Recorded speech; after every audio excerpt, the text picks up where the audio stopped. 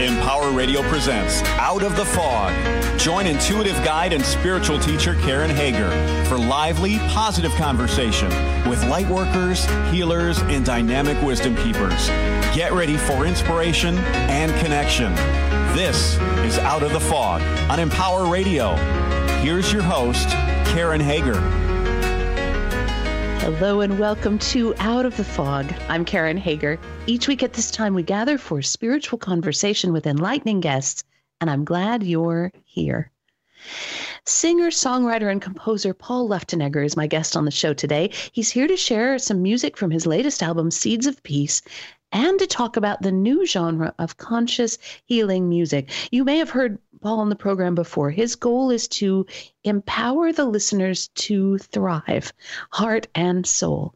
Are you ready to meet him? Paul Luftenegger writes, sings, and composes conscious music to inspire global love and kindness from within. He's won many international awards, spoken and sung at the United Nations headquarters in New York 3 times, and performs and serves all over the world.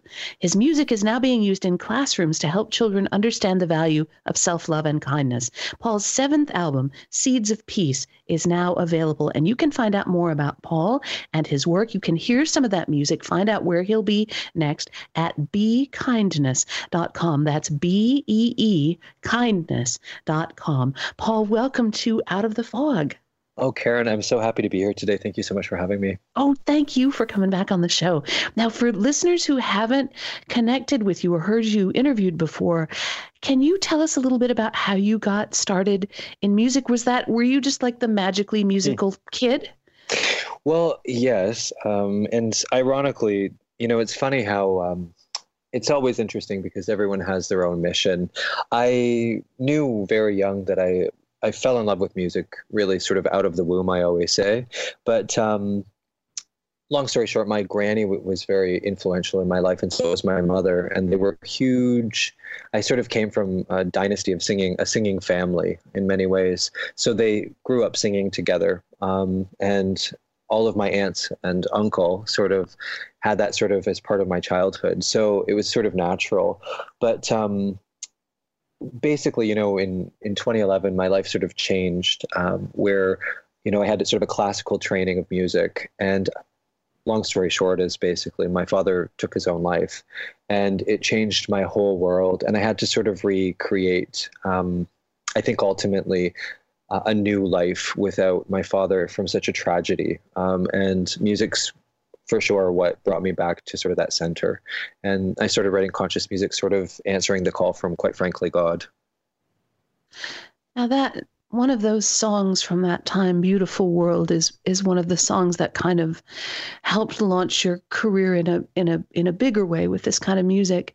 And I know that you are compassionate and committed to working in mental health and working in suicide awareness. And I wondered if you could say a little bit about what we might need to know about, especially because I think we're living in times right now when people are having very extreme reactions to things.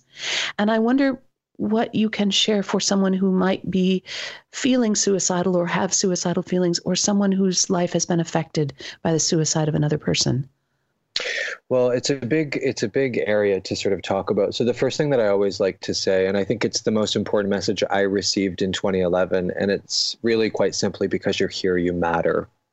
I remember right after my father died, and I was, quite frankly, it was for sure the hardest space of my life, probably the darkest days of my life.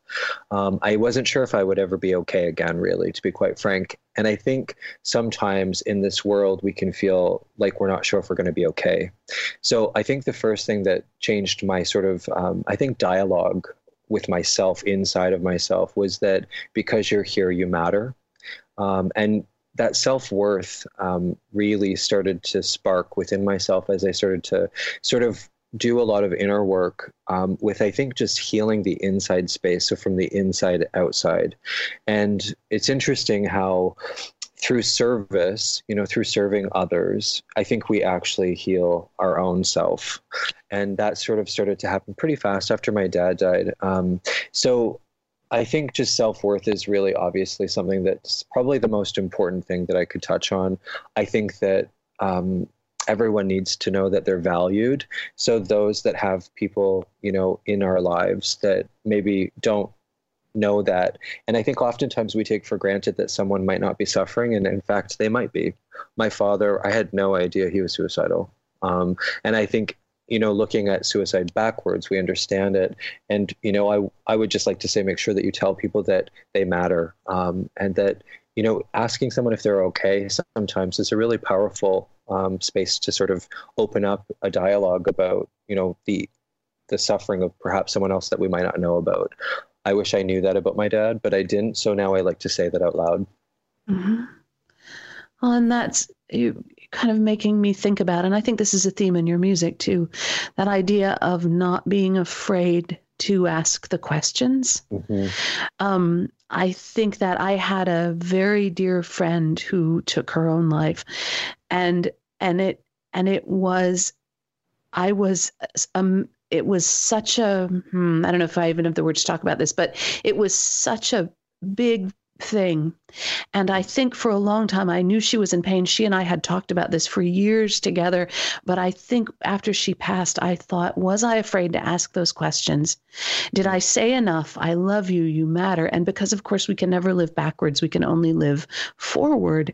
That not being afraid to ask the questions, being brave enough to say to someone, you matter and I matter too. What can we create together? That feels like an important thing.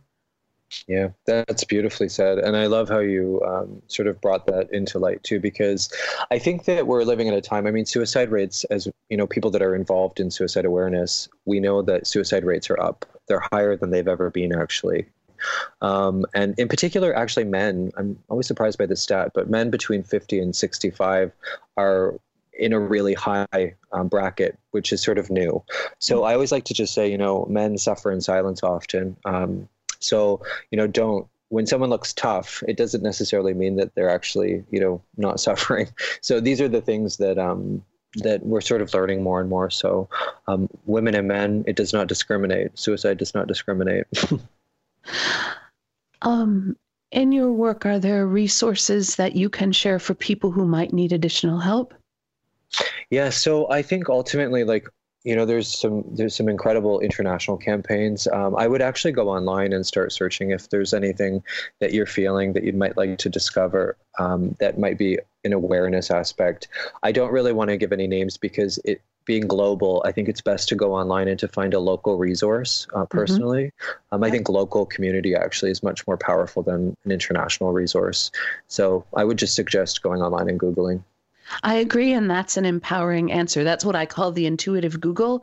Give that an intuitive Google, right? Yeah. And let yourself be directed to the place that's best for you. But there are Absolutely. Resources out there for you. You're not alone. Of course you matter. And as you listen to music, as you bring people into your life who remind you that you do matter, it sometimes makes it easier to get up and live the next minute or 2 minutes or 30 minutes or the next day. One of the things I just want to pop in and say one more thing that's coming to my heart, because I think this matters. I actually remember one other thing that really helped me, because I was suffering quite a lot through my dad's grief. And one thing that I just heard as a message that I want to share that just came to be is that you don't have to do things like life alone. And this is where divine union comes into play. I would always just say, lean on God if you feel like you're not strong enough to handle something. And I know that's a really, open-ended question answer, but I think it's really important to know that you don't have to do this life alone. You always have support through Source, God, the beloved, whatever you want to call that without a name, but there is a spiritual component to life. And, that's the one thing that changed my life forever, is just leaning into God. No, I think that's beautifully put. And that, of course, is we're leaning into something that's always there, always available, always on. Mm-hmm. And our perception of separation from that is only our perception, because we can never truly be separated from that divine love, from that divine flow. This is not where I thought this interview was going to go, Paul. Let's play a cut from your new album, Seeds of Peace. We're going to hear just about a minute and a half or so of a song called Beautiful Day from that album. So let's listen to that, and then we'll come back and we'll talk a little more. Beautiful.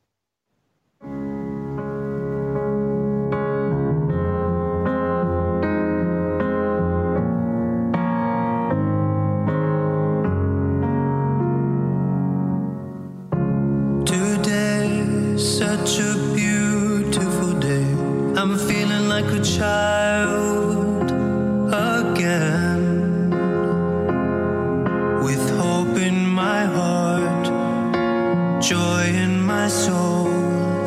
I'm free to fly again.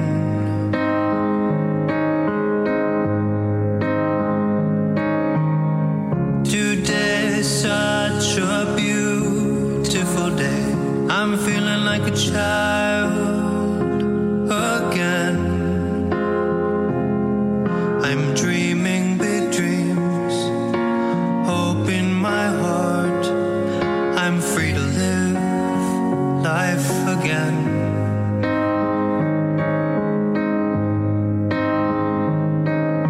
Sunlight on my face, wind at my back.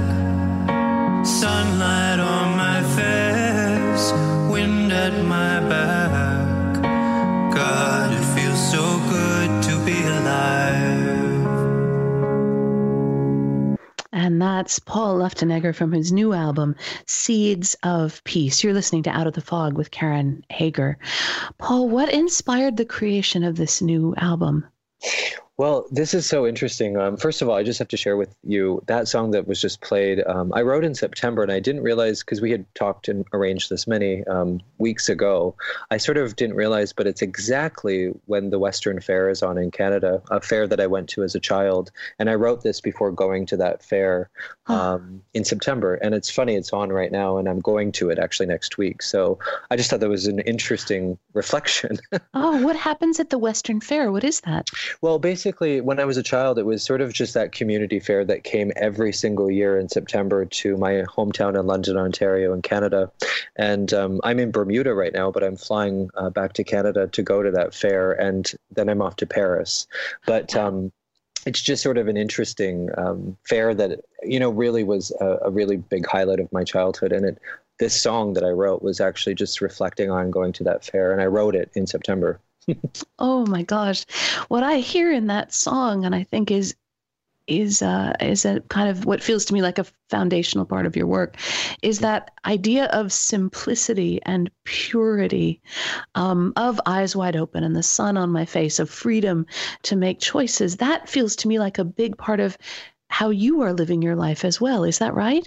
Absolutely. And, you know, just to touch on kind of the question that you asked me just about Seeds of Peace. So this is my 7th album, and it's very interesting. I've written 7 albums in pretty much 8 years, which is a pretty big accomplishment that took a lot of work, let's just say that. But the thing that this album is it's really, what I know to be very true in life is that you'll never have peace in your life until you find peace inside yourself. And I actually had this call. I was in India on top of a mountain on Mount Tabu in India. And this was right after singing at the United Nations for the International Day of Peace last year. And we flew to India to go to this 3-week sort of big tour. I was invited to meet Daddy Janki of the Brahma Kumari. And on this mountain, I had this vision that I would write an album called Seeds of Peace. And the intention of this album is really, in every single seed of peace lives the divine infinite space of heaven. And so we create peace from the inside out and watch heaven's pure love bloom to life all around us. And I think this is the intention of this album, is to take, you know, music comes from our soul and our heart. It gives voice to life.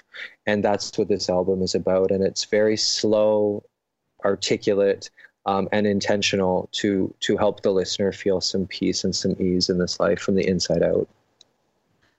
That's a beautiful notion, a vision. It's a beautiful, expansive vision that in the smallest thing, what might seem like a seed, what might seem like potential, we already have heaven. We already can feel the infinite. We can already reach the divine. That's beautiful. And we were talking about how we matter. I think we forget because we think our lives are ordinary, or our days are ordinary, or it'll never get better, or it will always be such hard work, or whatever that is. And we forget, I think, that in the smallest thing, divine love is available to us. Yes, and Deepak Chopra, on my father's headstone, I actually was very specific. I had his quote, "In every seed lies the promise of a forest. We are seeds. We are miracles. Two cells had to come together, and the creation of all of us were once just a seed, and our life has bloomed where it's gone. But we also have always that choice to sort of keep blooming with our potential. And when we're in peace, love naturally flows. So what I've learned over these years is, to just go into our heart, go from our head to our heart, and allow our life to bloom with love and peace. And let's listen to that second cut from your new album, Seeds of Peace. This is a song called Do You Know? And we're just going to hear about a minute or so of this track, and then we'll be back.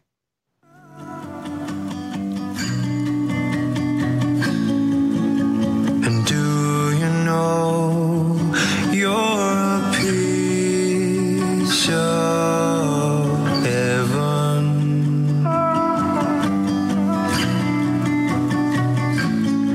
Because you are a spark of all that is and all that will ever be. Because you are a part of the great mystery, like the sun, the moon, and the stars above. You are made of love.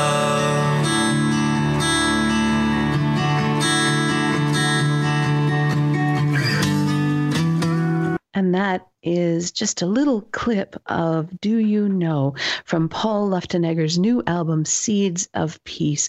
That album is available everywhere. You can find out more about Paul and his work at beekindness.com. That's BEE kindness.com. I thought that dovetailed nicely with what we were just talking about. Heaven on earth. It was perfectly dovetailed. Yeah. I'd love to know a little bit about how your music is being used in classrooms. Bullying is such a big deal now. I don't think maybe just for kids, because I know a fair number of adult bullies too. Maybe you've met them too. I have. How can music and these teachings help us with bullies? Well, I think, I just like to just fast forward right to a school that's used my music.